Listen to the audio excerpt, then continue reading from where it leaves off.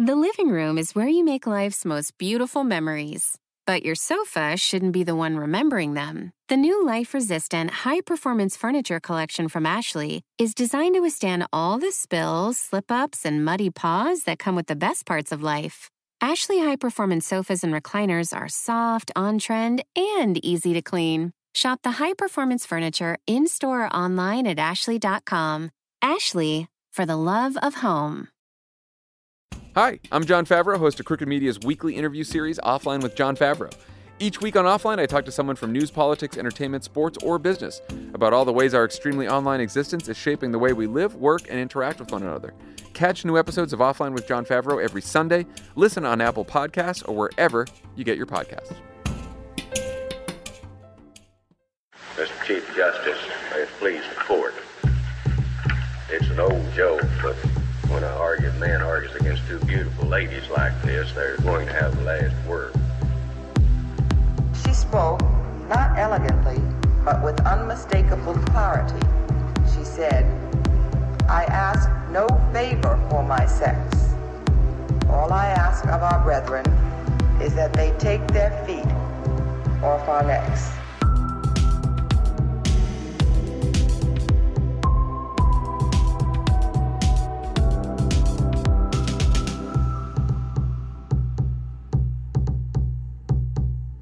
Hello, and welcome back to Strict Scrutiny, your podcast about the Supreme Court and the legal culture that surrounds it. I'm Leah Littman, one of the hosts, and today we have our much-awaited and long-promised deep dive episode on McGirt versus Oklahoma. One of the benefits of the summer recess is that it gives us the opportunity to do deeper dives on cases that got lumped together at the end of the term, and that, of course, includes McGirt. To help me with that deep dive, I'm delighted to have with me today Liz Reese. Liz is a Bigelow Fellow at the University of Chicago Law School. She researches and writes on constitutional law, race in the law, voting rights, federal Indian law, and tribal law. Liz graduated from Harvard Law School, clerked for Chief Judge Diane Wood on the Seventh Circuit and Judge Thapar, then on the District Court, now on the Sixth Circuit, worked at the NAACP, LDF, and the National Congress of American Indians, where she worked on the implementation of the 2013 Violence Against Women Act. Welcome to the show, Liz. Thank you for having me. I'm excited. Yeah, we're really excited to have you. As I was saying, one of the benefits of the summer recess is that we can do deep dives on cases that really warrant it. And at the end of the term, it was readily apparent that McGirt was one of those cases. Oh, yes. I think with just page count, it was quite apparent. Yes. Well, especially if you don't count Justice Alito's appendix in the Bostock opinion, then McGirt True. Definitely by page length warrants the additional time. Yeah, and also because there was, just immediately after the decision, a lot of probably confusion about what the actual holding was, what the effect of the case would be, both, in Oklahoma, of course, itself for the affected area, but for just people around the country, I think we're suddenly wondering, wait, actually, is half of Oklahoma like an Indian reservation right now? Like today? And what does that mean? Like, what did the Supreme Court just do? Why don't we give our listeners a sense about what McGirt actually held, and then we can go into some of its implications and some of why it was surprising in some ways. So the legal question in McGirt versus Oklahoma involved technically an interpretation of the Major Crimes Act and surrounding federal statutory provisions. The Major Crimes Act is a provision of federal law that provides that, quote, within the Indian country, quote, any Indian who commits certain enumerated offenses falls within the exclusive jurisdiction of the United States. And a neighboring provision defines Indian country as all land within the limits of any Indian reservation under the jurisdiction of the United States government. And so the question in McGirt was whether the land on which McGirt committed his crime qualified as Indian country for purposes of the Major Crimes Act, thus requiring the United States to exercise jurisdiction over him rather than the state of Oklahoma, which had done so in this case. Did I get that right? Yes. Okay, I'm going to try to be as precise as I can. I know this is a highly technical and convoluted area of law. The opinion, as we described on the recap, was 5-4, with Justice Gorsuch authoring the majority and the Chief Justice authoring the dissent. Justice Gorsuch was joined by the 4 more liberal justices. And this was, I believe, the only argued 5-4 decision in which the Chief Justice ended up in the minority. In all of the other ones, he had been in the majority. So it was interesting in part for that reason. So bottom line conclusion, the court seemed to say that this land in Oklahoma did fall within the scope of Indian country. But the court's reasoning for why it did so was interesting and significant. And that's part of what we wanted to focus on here. Yeah, so much of the court's decision rests on this idea of whether or not that land is still an Indian reservation, because being an Indian reservation is one of the things that can make something Indian country. In this case, it's really about a very complicated history. If you think about, the word reservation itself, and you really wind back the clock all the way, that is supposed to mean that this is land that was actually reserved for the Indians, actually set aside for them to exclusively live on back in the days when the Department of Indian Affairs was in the Department of War. So in some ways, it's kind of wild that we're even having this conversation now about whether or not reservations still exist, what type of powers the government has. So we had this promise, but we take for granted that we're just kind of going to break it at various points throughout history and then sort of read the breaking of that promise into the legal understanding subsequently. That was so much a part of the argument and also the opinion because, as you kind of outlined the definition of reservation, right, as it was understood and as it was promised, it should have been land for the tribes and nations to whom it was given. Of course, that's not what it is now. And so the question is, well, if some of those promises have been broken, are we going to allow you to break all of them and say it's no longer a reservation in the sense of some of the remaining powers and benefits that flow from that original agreement? Absolutely. And that's what's, I think, so fundamentally tricky about sort of Indian law generally, but also these types of cases specifically, is that they're so intertwined with all of these moments in history. If history was clear, it would be one thing, but of course it's not, because Congress changes its mind about what its policies are going to be with regards to the Indians all the time. And so because of this sort of back and forth, you see the court trying to point to different places in the historical record that are very close to one another, that signal very different things about what Congress intended for this particular piece of reservation land to be and what it might have intended for the tribe's powers to be over that land.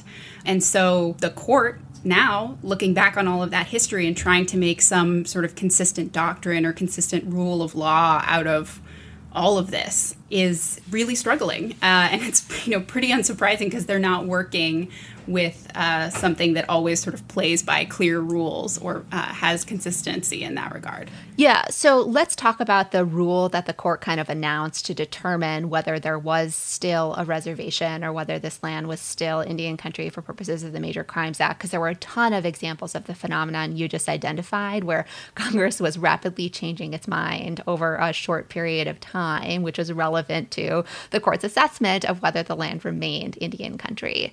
So in McGirt, Justice Gorsuch for the 5 says, in order to determine whether a tribe continues to hold a reservation, there's only one place we may look: the acts of Congress. So I'm going to bracket for this episode Oklahoma's new argument that it made in this case, which is the land was never a reservation to begin with. And instead, we're just going to focus on, once there is a reservation, basically, how do you know it still exists or whether it has been what's known as disestablished? And Justice Gorsuch says, the focus of that inquiry and the dispositive point is whether there's essentially a clear statement in subsequent congressional legislation disestablishing that reservation. Now, some of the quick changes in congressional policy you were alluding to happened here, which is that in the early 1900s, Congress announced that it had plans to disband the tribal government and reservation in the next 5 years. But when those 5 years actually expired, Congress enacted a subsequent statute, I think it was in 1906, continuing the tribal government for some purposes. And so it didn't seem like they had actually disestablished it. And so Justice Gorsuch concludes that those statutes don't rise to the level of evidence of, the kind of congressional indication that's sufficient to disestablish a reservation. So is that the test that the court has always applied in these disestablishment cases? Or how, if at all, did McGirt kind of change this assessment of disestablishment?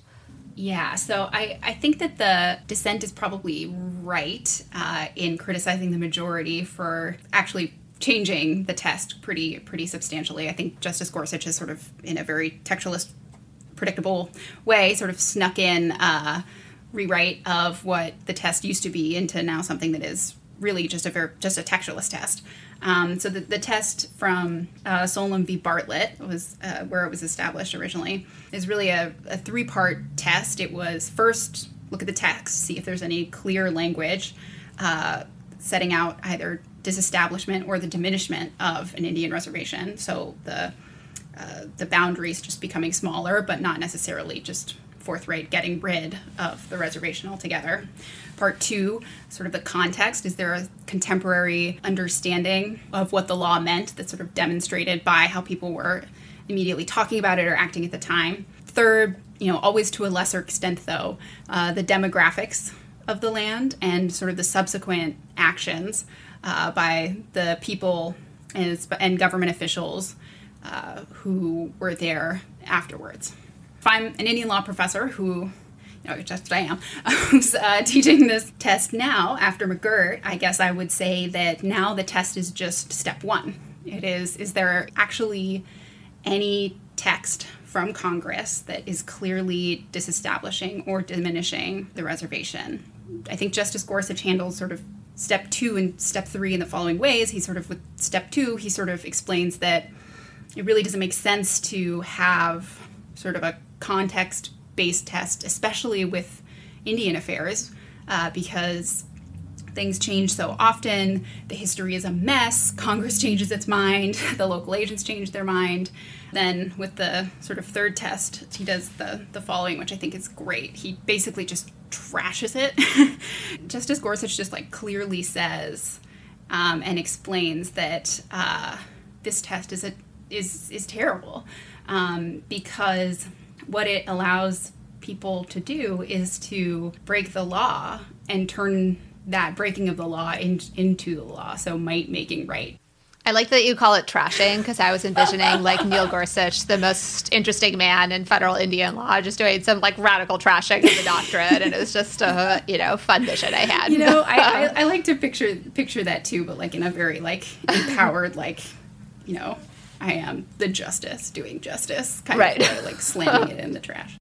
Yeah, and I think it's that third aspect of the test that kind of McGirt shoved down to being less significant than it was in the past. I think in part for reasons that Justice Gorsuch had given at oral argument, which is, well, if you look at what happened, it looks like a bunch of overeager, nativist, xenophobic white people, running roughshod on tribes' rights. And if, you use that as evidence of either disestablishment or diminishment, it has the problem of might making right and allowing the breaking of these promises to actually break them in the courts of law. Yes, exactly. If I'm teaching Indian law classes after McGirt, the way that I'm describing this three-part test of, text, context, and Indian character or demographics is that the test is now just part one. It's just part one. Thank you, Justice Gorsuch. And then what McGirt does with part two is sort of just say this doesn't matter because it's impossible to make any sense of this because this is Indian affairs, right? Congress changes its mind all the time. And this is 18 and 1900s in periods of time where you're looking at historical records that are, people are on horses. These are letters and documents that are, close in time for historians to evaluate, but it's not like, very clearly created records that you can, narrow down in time like we would have now. So it's impossible. It's interesting to me to see that written by Justice Gorsuch, who is obviously a very prominent and self-identified originalist in constitutional interpretation. Yet here he's saying, right, the context around this period was just insufficiently clear to shed light on the statute.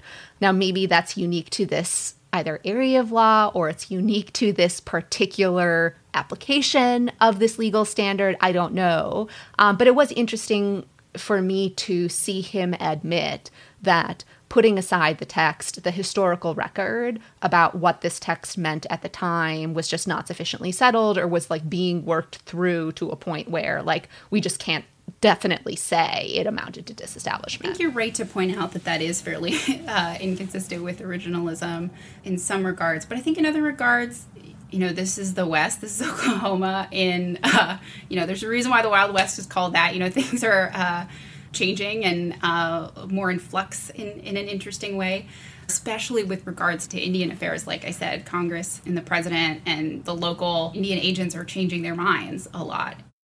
I did want to think more about whether this case and Justice Gorsuch's adjustment of the legal standard represented a triumph of textualism or textualism and something else, or the something else, because in some respects, this opinion is very much simpatico with Justice Gorsuch's method of statutory interpretation, which is, I care about the text, just the text, and nothing but the text.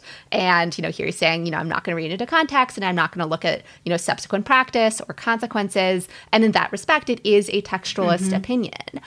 In other respects, though, I wonder whether we are jumping too quickly to the conclusion that textual interpretation is driving these conclusions, rather than textual interpretation infused by substantive considerations. Like, what do I mean by that? One is, why do we have this clear statement rule that requires there to be clear evidence in the statutory text in order to conclude that there is like diminishment or disestablishment? It protects tribal sovereignty, right? And like Native governance. And that might be like one substantive consideration that's like infusing how the court sets up the rules about statutory interpretation in this context. But the other more important indication to me was just reading this opinion.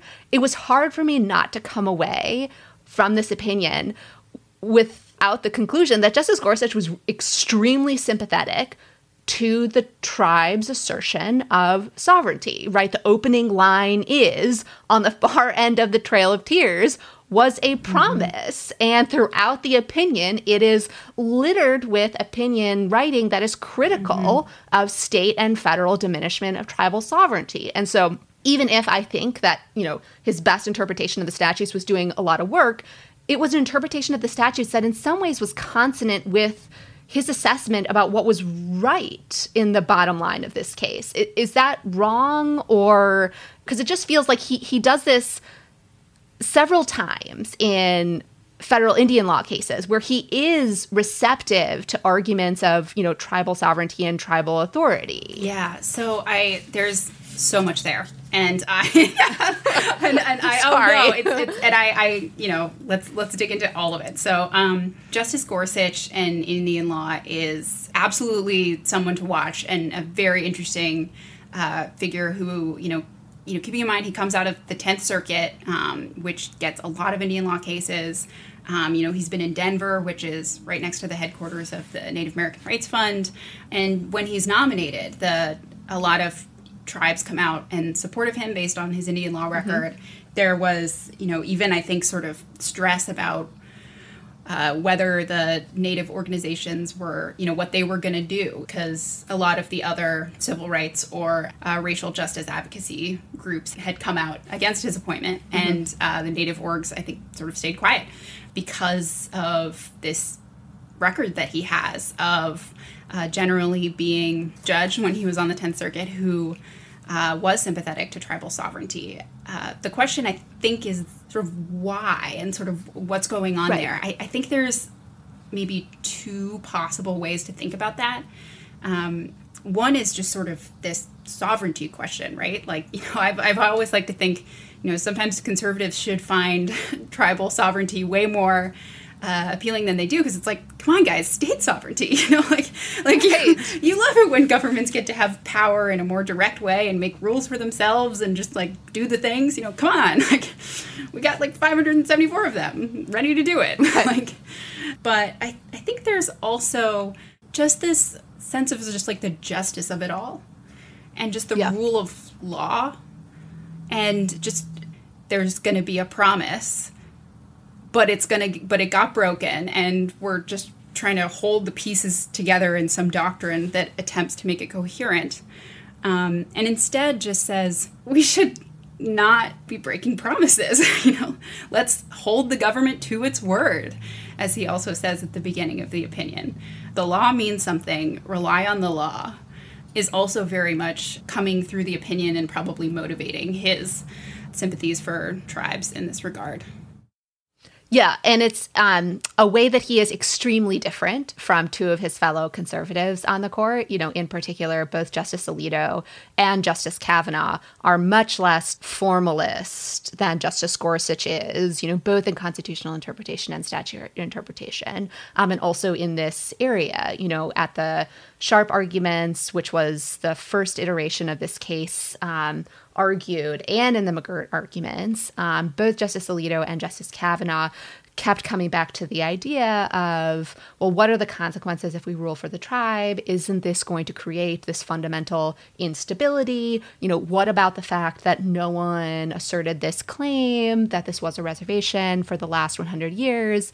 So I just want to play these two oral argument clips really quickly of Alito and then Kavanaugh making this point. A fundamental principle of law that derives from Sherlock Holmes, which is the dog that didn't bark. And how can it be that none of this was recognized by anybody or asserted by the Creek Nation, as far as I'm aware, for 100 years? But even if it were ambiguous on the text, the historical practice for a century has been against you. And stability is a critical value in judicial decision-making, and we would be departing from that and creating a great deal of turmoil. Part of what is interesting about this to me is it brings into stark relief, like, where the sympathies of the justices lie. Like, Justice Alito and Justice Kavanaugh are extremely concerned about the implications on people other than the tribes. Whereas I read Justice Gorsuch's opinion to be quite concerned, and rightfully so, with the consequences for the tribe if the ruling had gone the other way. And so it's not entirely, a formalism, functionalism to me. It's about where do you assess, or how do you assess the equities in this case? Right. Because, what's getting lost here is if you all of a sudden say reservation is no longer a reservation, like, what is going to happen to the provision of tribal services that has been happening all over eastern Oklahoma? Yeah, and it's not just the tribe, it's all tribes. That is part of the frustration, again, with Indian law, is that even though a lot of these are individual agreements, individual treaties, really contracts between different governments with, vastly different histories, like, the context of what power relationships they might have had with the U.S. government. This body of law, Indian law, for the most part, treats them very similarly. And we'll read a decision about one as having quite sweeping implications for the powers of the others.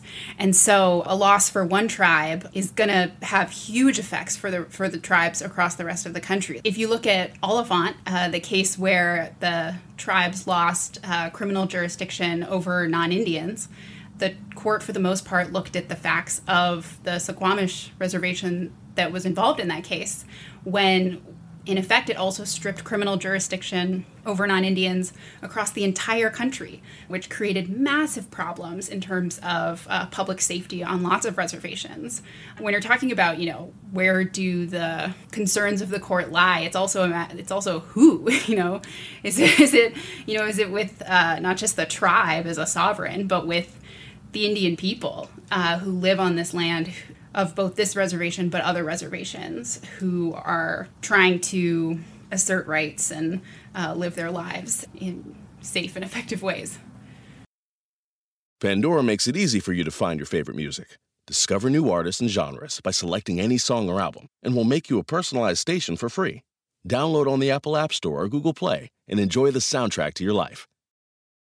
Everyone loves a good family mystery, especially one with as many twists and turns as June's Journey. June's Journey is a hidden object mystery mobile game that puts your detective skills to the test. Embark on a journey into a gripping narrative where intrigue, secrets, and unexpected twists await at every turn. Play as June Parker and investigate beautifully detailed scenes of the 1920s, whilst uncovering the mystery of her sister's murder. Rediscover the magic of June's childhood as you roam the vast estate filled with secrets and memories waiting to be uncovered. Gather compelling evidence and decipher clues, immersing yourself in a captivating world of discovery that will keep you hooked until the very end. Compete with friends and other players to see who can solve cases the fastest or achieve the highest scores. Are you ready to jump back in time, detectives? Download June's Journey for free today on iOS and Android. Discover the secrets of the past. Download June's Journey for free today on iOS and Android.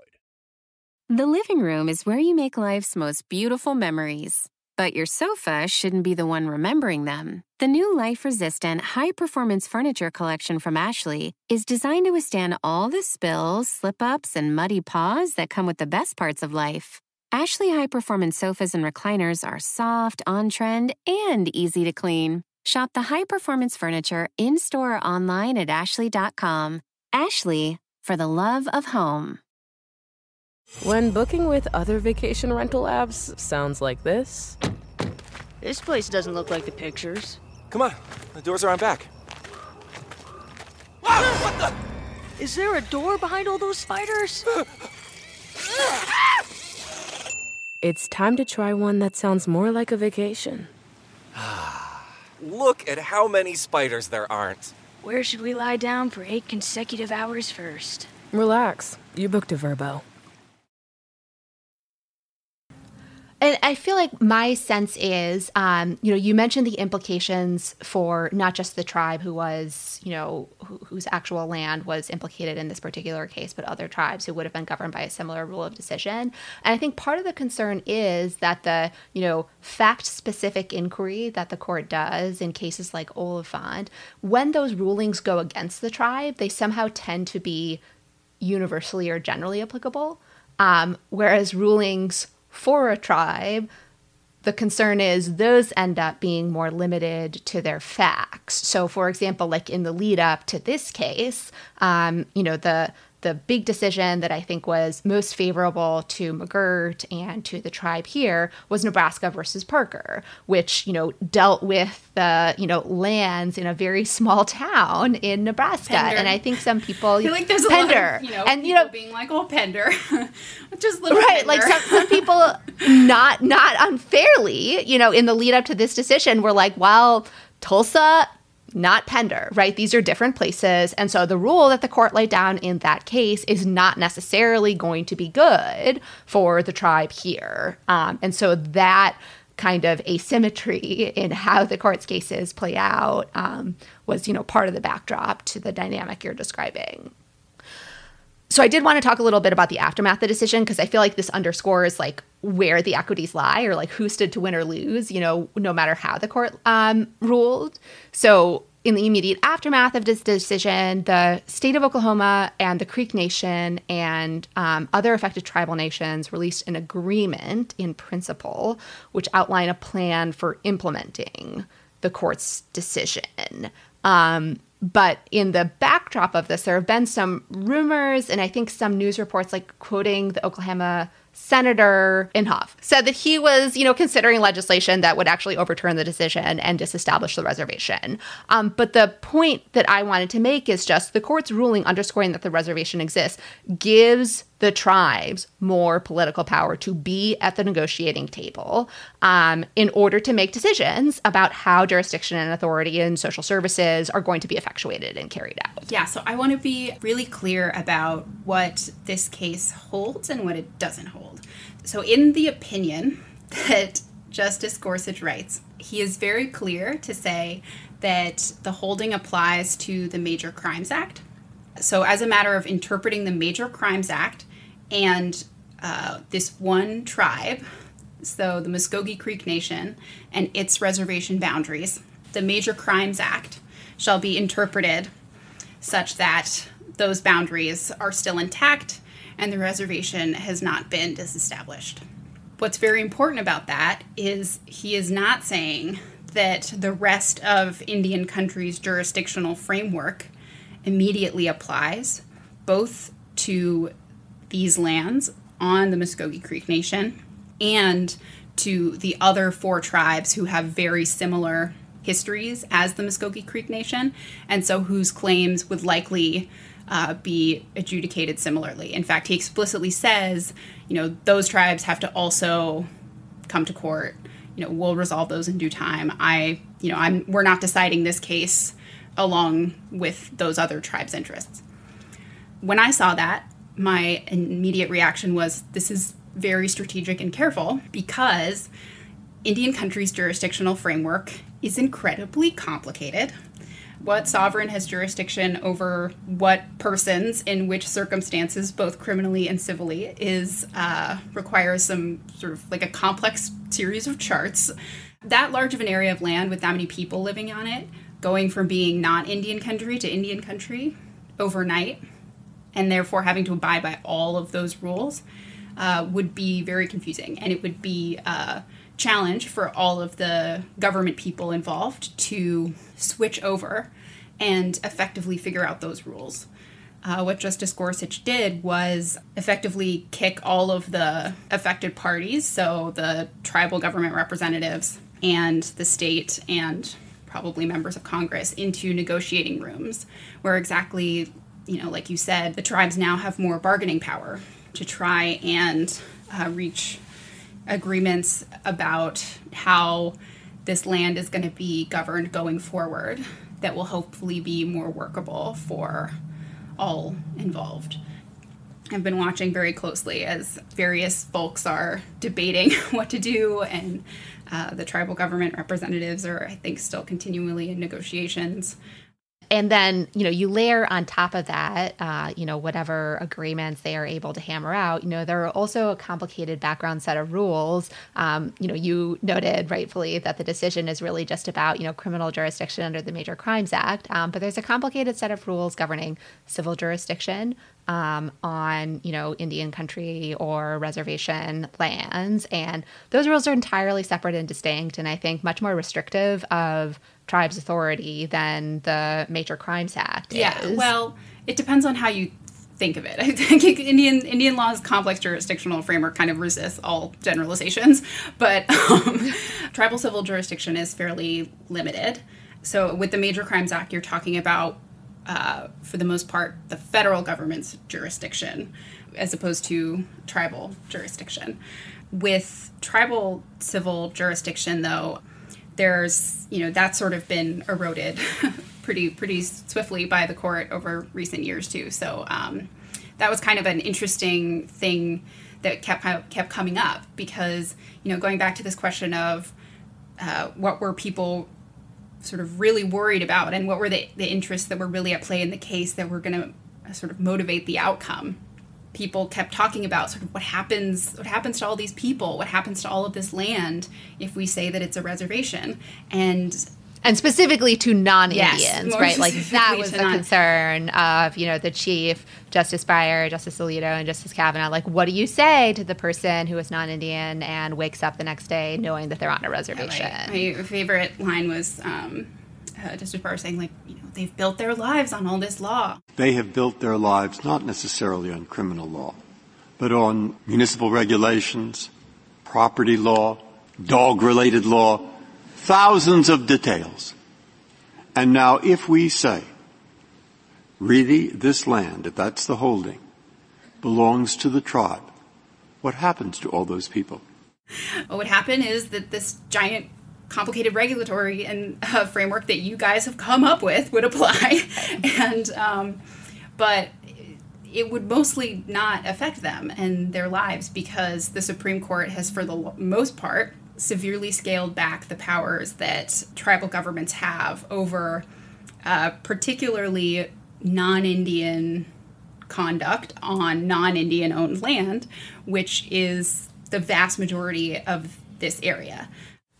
Right, because like the default is, the inherent sovereign powers of tribes don't extend to non-members unless, there is an agreement that has been entered into consensually. So like, I guess if there was like an agreement between a person and a business and the tribe that's like, I allow you to govern dog law. I don't know what Justice Breyer was envisioning. I appreciate Justice Breyer's concern for dogs. I'm a dog person. I just, part of me was like, do you not remember all of the law your court has made about... And then the other exception is that it like interferes with the political integrity, health, and welfare of the tribe, which has been read so unbelievably narrowly by this court. That like the other hypothetical of that dog-related law that I tried to come up with was something like, like it would be like dog trained terrorists or something, like something crazy. So, that was part of the aftermath of the decision. One other small piece of aftermath that came up at the oral argument in Sharp when it was initially argued and then again in McGirt was, well, if we say that the federal government has exclusive jurisdiction over this instead of the states, how many people could this potentially affect? That is, of persons who have already been convicted in state court proceedings, what is going to happen to them? And Lisa Blatt, in her closing in the initial argument, told the court that they were going to free something like 2,000 people. And she listed a particular number of, which she identified as murderers and rapists, as is her wont, extremely colorful. But I think, the reality is it's a little bit more complicated than that because of restrictions on post-conviction review for people who are tried and convicted in state court. And in particular, as we've been talking about, the ruling in this case is a statutory ruling. It is about the Major Crimes Act. And so the convictions in these cases, they would violate a federal statute. And there's actually a separate doctrine that limits the ability of state court prisoners to raise federal statutory claims in their habeas proceedings. And so they have to overcome a certain threshold in order to do so.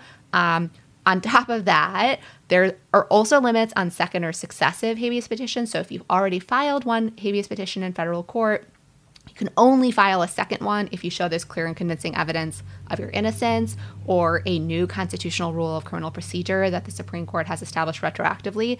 It is far from clear that either of those conditions are satisfied. The 10th Circuit has said they would not be. And so the number of people affected by this ruling or who can actually gain the benefit of it might be quite small. There's all that federal habeas law that's already going to make it hard and unlikely that there's that many people with claims out there that are still alive, but that's also interacting with the types of cases that fall under the Major Crimes Act itself, right? So these are only cases that the federal government would have been the exclusive prosecuting authority because they are a serious enough type of crime. For a lot of the people affected, they are people who, might have committed these types of crimes, but they've also been in prison for a long time at this point, and a lot of times they've already brought these habeas petitions, so they've sort of exhausted these rights, and those two are kind of intersecting in a way that is likely going to make it that there aren't that many sort of still live claims out there. At least that's my guess. But I also have heard lots of different variations on the numbers from Oklahoma representatives over time. So I think we'll have to just sort of see. And certainly if there was going to be a flood of people coming in and saying, oh, actually let me out of prison, this is Indian country, you would have expected to see it after the 10th Circuit's decision. And, no such flood happened. Right. And so in addition to you're right, the Major Crimes Act only applies to certain enumerated offenses. So it's not all persons who identify as tribal members. It's persons who identify as tribal members committed their crimes on these lands, and those crimes were the certain enumerated offenses. Or non-Indians who committed crimes against tribal members. Yes. One additional avenue that people could file for relief is actually in state post-conviction proceedings.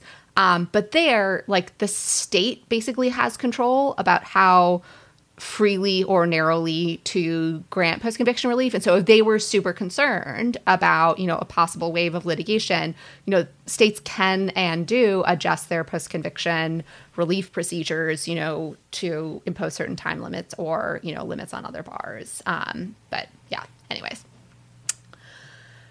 So those were the aftermaths of the decision that I had kind of wanted to touch on. But I thought maybe it might be worth to talk with our listeners just about like what McGirt means about this court. Like, are we at a kind of crossroads for federal Indian law at the court? Like, how excited should we be? Yeah. How cautiously optimistic should we be? How pessimistic? I think that at least Indian country is feeling, cautiously optimistic, which is like a weird feeling for us. Like Indians are generally used to like winning, especially cases like this that involved such huge non-Indian interests, where you had like half, up to half of the state of Oklahoma, 1.8 million non-Indians potentially freaking out about the status of their land, and the Supreme Court was like, no, we're going to hold the government to its word. Like, that's wild. A lot of Indian law scholars and experts have sort of described the doctrine as often just sort of bending to the interests of non-Indians, regardless of what coherent rules or doctrine or law would command. And so sort of seeing this not happen was just a huge deal. And I absolutely, in my networks of Indian law folks or just Native American people, saw mass sort of like shock and celebration. It's just really worth pausing and marking that, because especially for this demographic of people that has felt like the rule of law just didn't apply to us. Like, we just could not count on the word of, what's supposed to be our government actually meaning anything. Especially in what the Supreme Court has explicitly called courts of the conqueror. Exactly. Right? Like, that's how this is playing out. Exactly. The absolute seed cases in Indian law are very clear that, there will be injustice in this because this is a court system of the conqueror. So, while we started with the assumption that tribes sort of retain all things that haven't been explicitly taken away, whether that's sort of lands, rights, or powers, it sort of slowly started flipping to getting closer to the assumption that tribes only have that which has been explicitly granted. Watching that, the doctrine sort of slowly evolve, like not with any sort of clear basis for flipping in that way. So this is really different. This case marks a very interesting time period. Originally, it's a different case that's argued. Sharp versus Murphy is argued, and Justice Gorsuch is recused because he participated in, I think, the en banc at the 10th Circuit. Yeah. This case is decided, by Justice Gorsuch 5-4. So it's very clear that sort of his presence on the court and in writing this opinion is the thing that makes the difference. So if you go back to 2015 and think about the Dollar General case, which the court heard in December 2015, this is a big civil jurisdiction case for tribal courts. Things looked pretty bleak. Like, it looked very likely that tribes were going to lose the Dollar General case, and it would be yet another instance of tribal governments having even less power over non-Indians, in this case over the ability of non-Indians to even consent to civil jurisdiction. But then in February, Justice Scalia dies. And lo and behold, in the following summer, the case comes out and it's 4-4. So Justice Gorsuch coming in as the replacement for Justice Scalia is just, it's a huge change in terms of the expectation for Indian country, for the people who litigate Indian law cases, in what the court is going to be doing and the types of cases it's going to be deciding. Yeah, and I'm so glad you tied this Dollar General to the term that Justice Scalia passed away, because, of course, Justice Gorsuch is the justice who was eventually nominated to replace Justice Scalia. And in a lot of ways, he is Justice Scalia's heir, right? Like, he is publicly, avowedly originalist, textualist who disclaims concerns for consequences, says, I don't care what people are telling me. I have my methods, and that's what's going to decide these cases.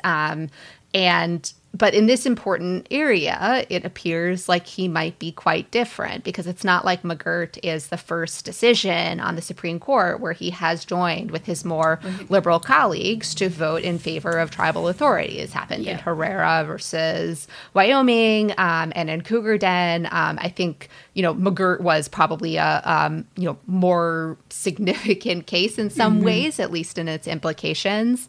But yeah, so, it's possible we are turning a corner. I feel like this is an oddly optimistic take for both this podcast and for me. But I'll take it when I can get it. It's hard to. That's the thing with Indian law, or also with advocating for tribal sovereignty. It's like the bar was so low that it's like but because it really was like one of the weird things about looking back at how bad it was and how many times tribes were losing after it really feeling that bleak. It did just sort of seem like the best course of action was to keep cases out of the court so that there wouldn't be more damage to tribal sovereignty, especially in times like this and at many other times throughout their histories. Tribal governments are sometimes just not pushing for their powers or exercising rights that they may believe they have because they just know what the political winds are, or because of just the circumstances of the current, whether it be administration or Congress, etc. And so know that maybe just the move is to just sit and wait. That's a really important point about, what we make of the fact that these claims have not been raised or litigated before.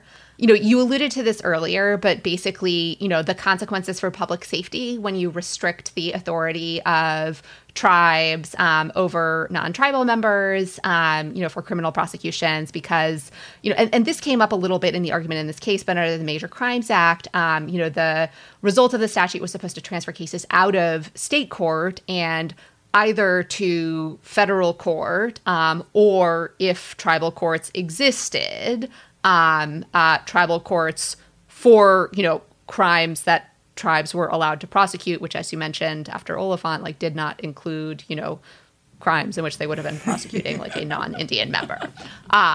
So it's a complicated maze of jurisdiction, as Liz's piece in the University of Chicago Law Review blog outlines.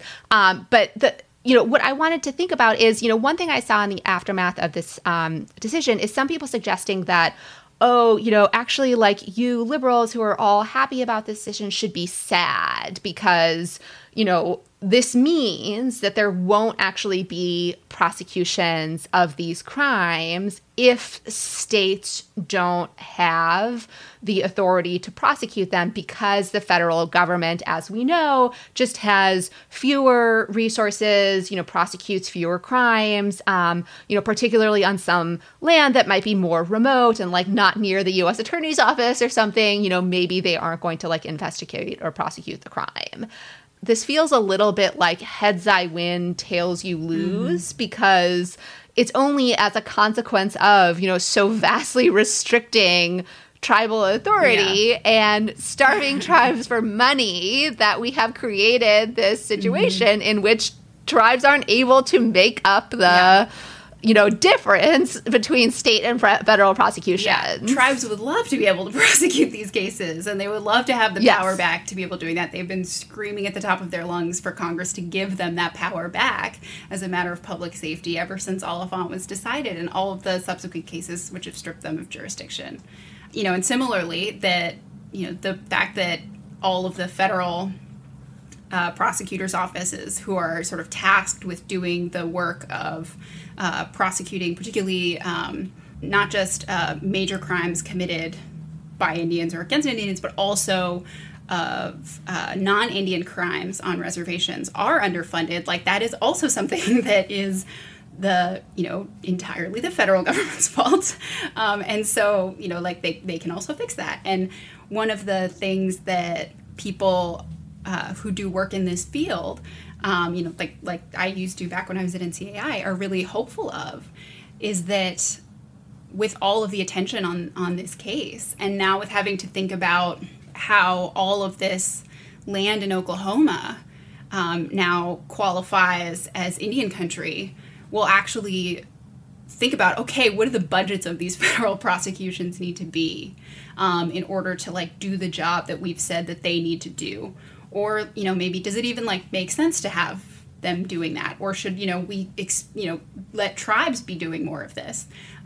Hopefully reconsidering some of these questions so that we can come up with a more workable solution. I just think it would be interesting if, let's say hypothetically, a candidate for president was coming under attack for being insufficiently attentive to public safety. What if that candidate responded and was like, my solution to public safety is let's do the VAWA fix and empower tribes to serve as local governments, right? That would be a criminal justice fix in favor of public safety. I'm waiting for Joe Biden to do this. So Joe, I just gave you free advice tip on the pod if you're listening. Yeah, there are lots of ways that tribes can be, empowered to do a lot of great things on the ground, not just with public safety, but also things like voting, every time there's an election debacle, especially that reaches Indian country in a particularly challenging way, I always think to myself, gosh, why aren't tribes running elections like states are?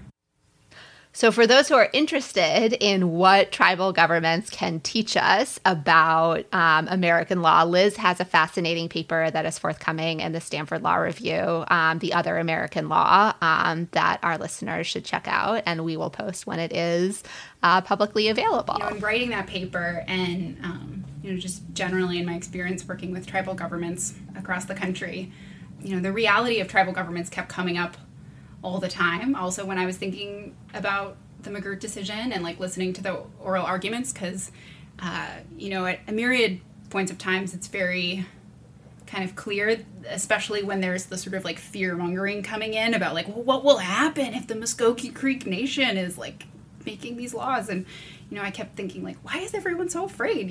Have you met them? I have. They're nice. they're right. They're a thoughtful group of politicians who have an established government that's very capable of doing things, and what's going on isn't sort of Oklahoma or chaos and lawlessness. It's Oklahoma or in some very certain contexts that are very limited for reasons that we've talked about, Muskogee Creek Nation, which is a government that is real and competent and makes laws that you should not be inherently afraid of because it is this unknown. Tribal law is so knowable. Tribal governments are so knowable to the rest of America, and they should be more known and knowable. And that's one of the things that I hope that this piece will get across to legal academics and practitioners across the country, because I think it's really important that tribes get really seen in that regard, because not seeing them or just being sort of afraid of this unknown has done a lot of damage when it comes to Indian law in particular. Yeah, because you got Steve Breyer musing about the horrors about subjecting people to tribal law, dog law. But, I'm sure that the people of Muskogee Creek Nation are also dog lovers and are not going to create crazy dog law if they were, Right. Well, again, Steve, if you're listening, maybe you can think about that too. So thanks everyone for listening. Thank you so much, Liz, for appearing on this episode and informing us all about federal Indian law. Thank you so much. Thank you to our producer, Melody Rowell. Thank you to Eddie Cooper, who makes our music. And thank you to Erica Schumann, a second-year law student at the University of Michigan, who helped with some research for this episode.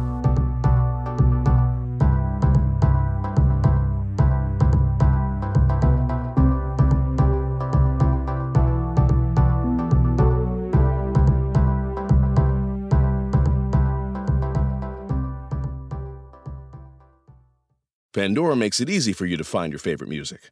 Discover new artists and genres by selecting any song or album, and we'll make you a personalized station for free. Download on the Apple App Store or Google Play and enjoy the soundtrack to your life.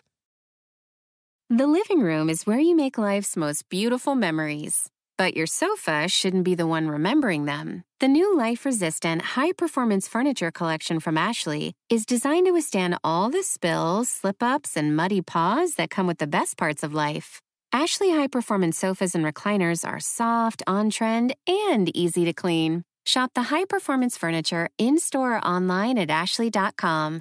Ashley, for the love of home.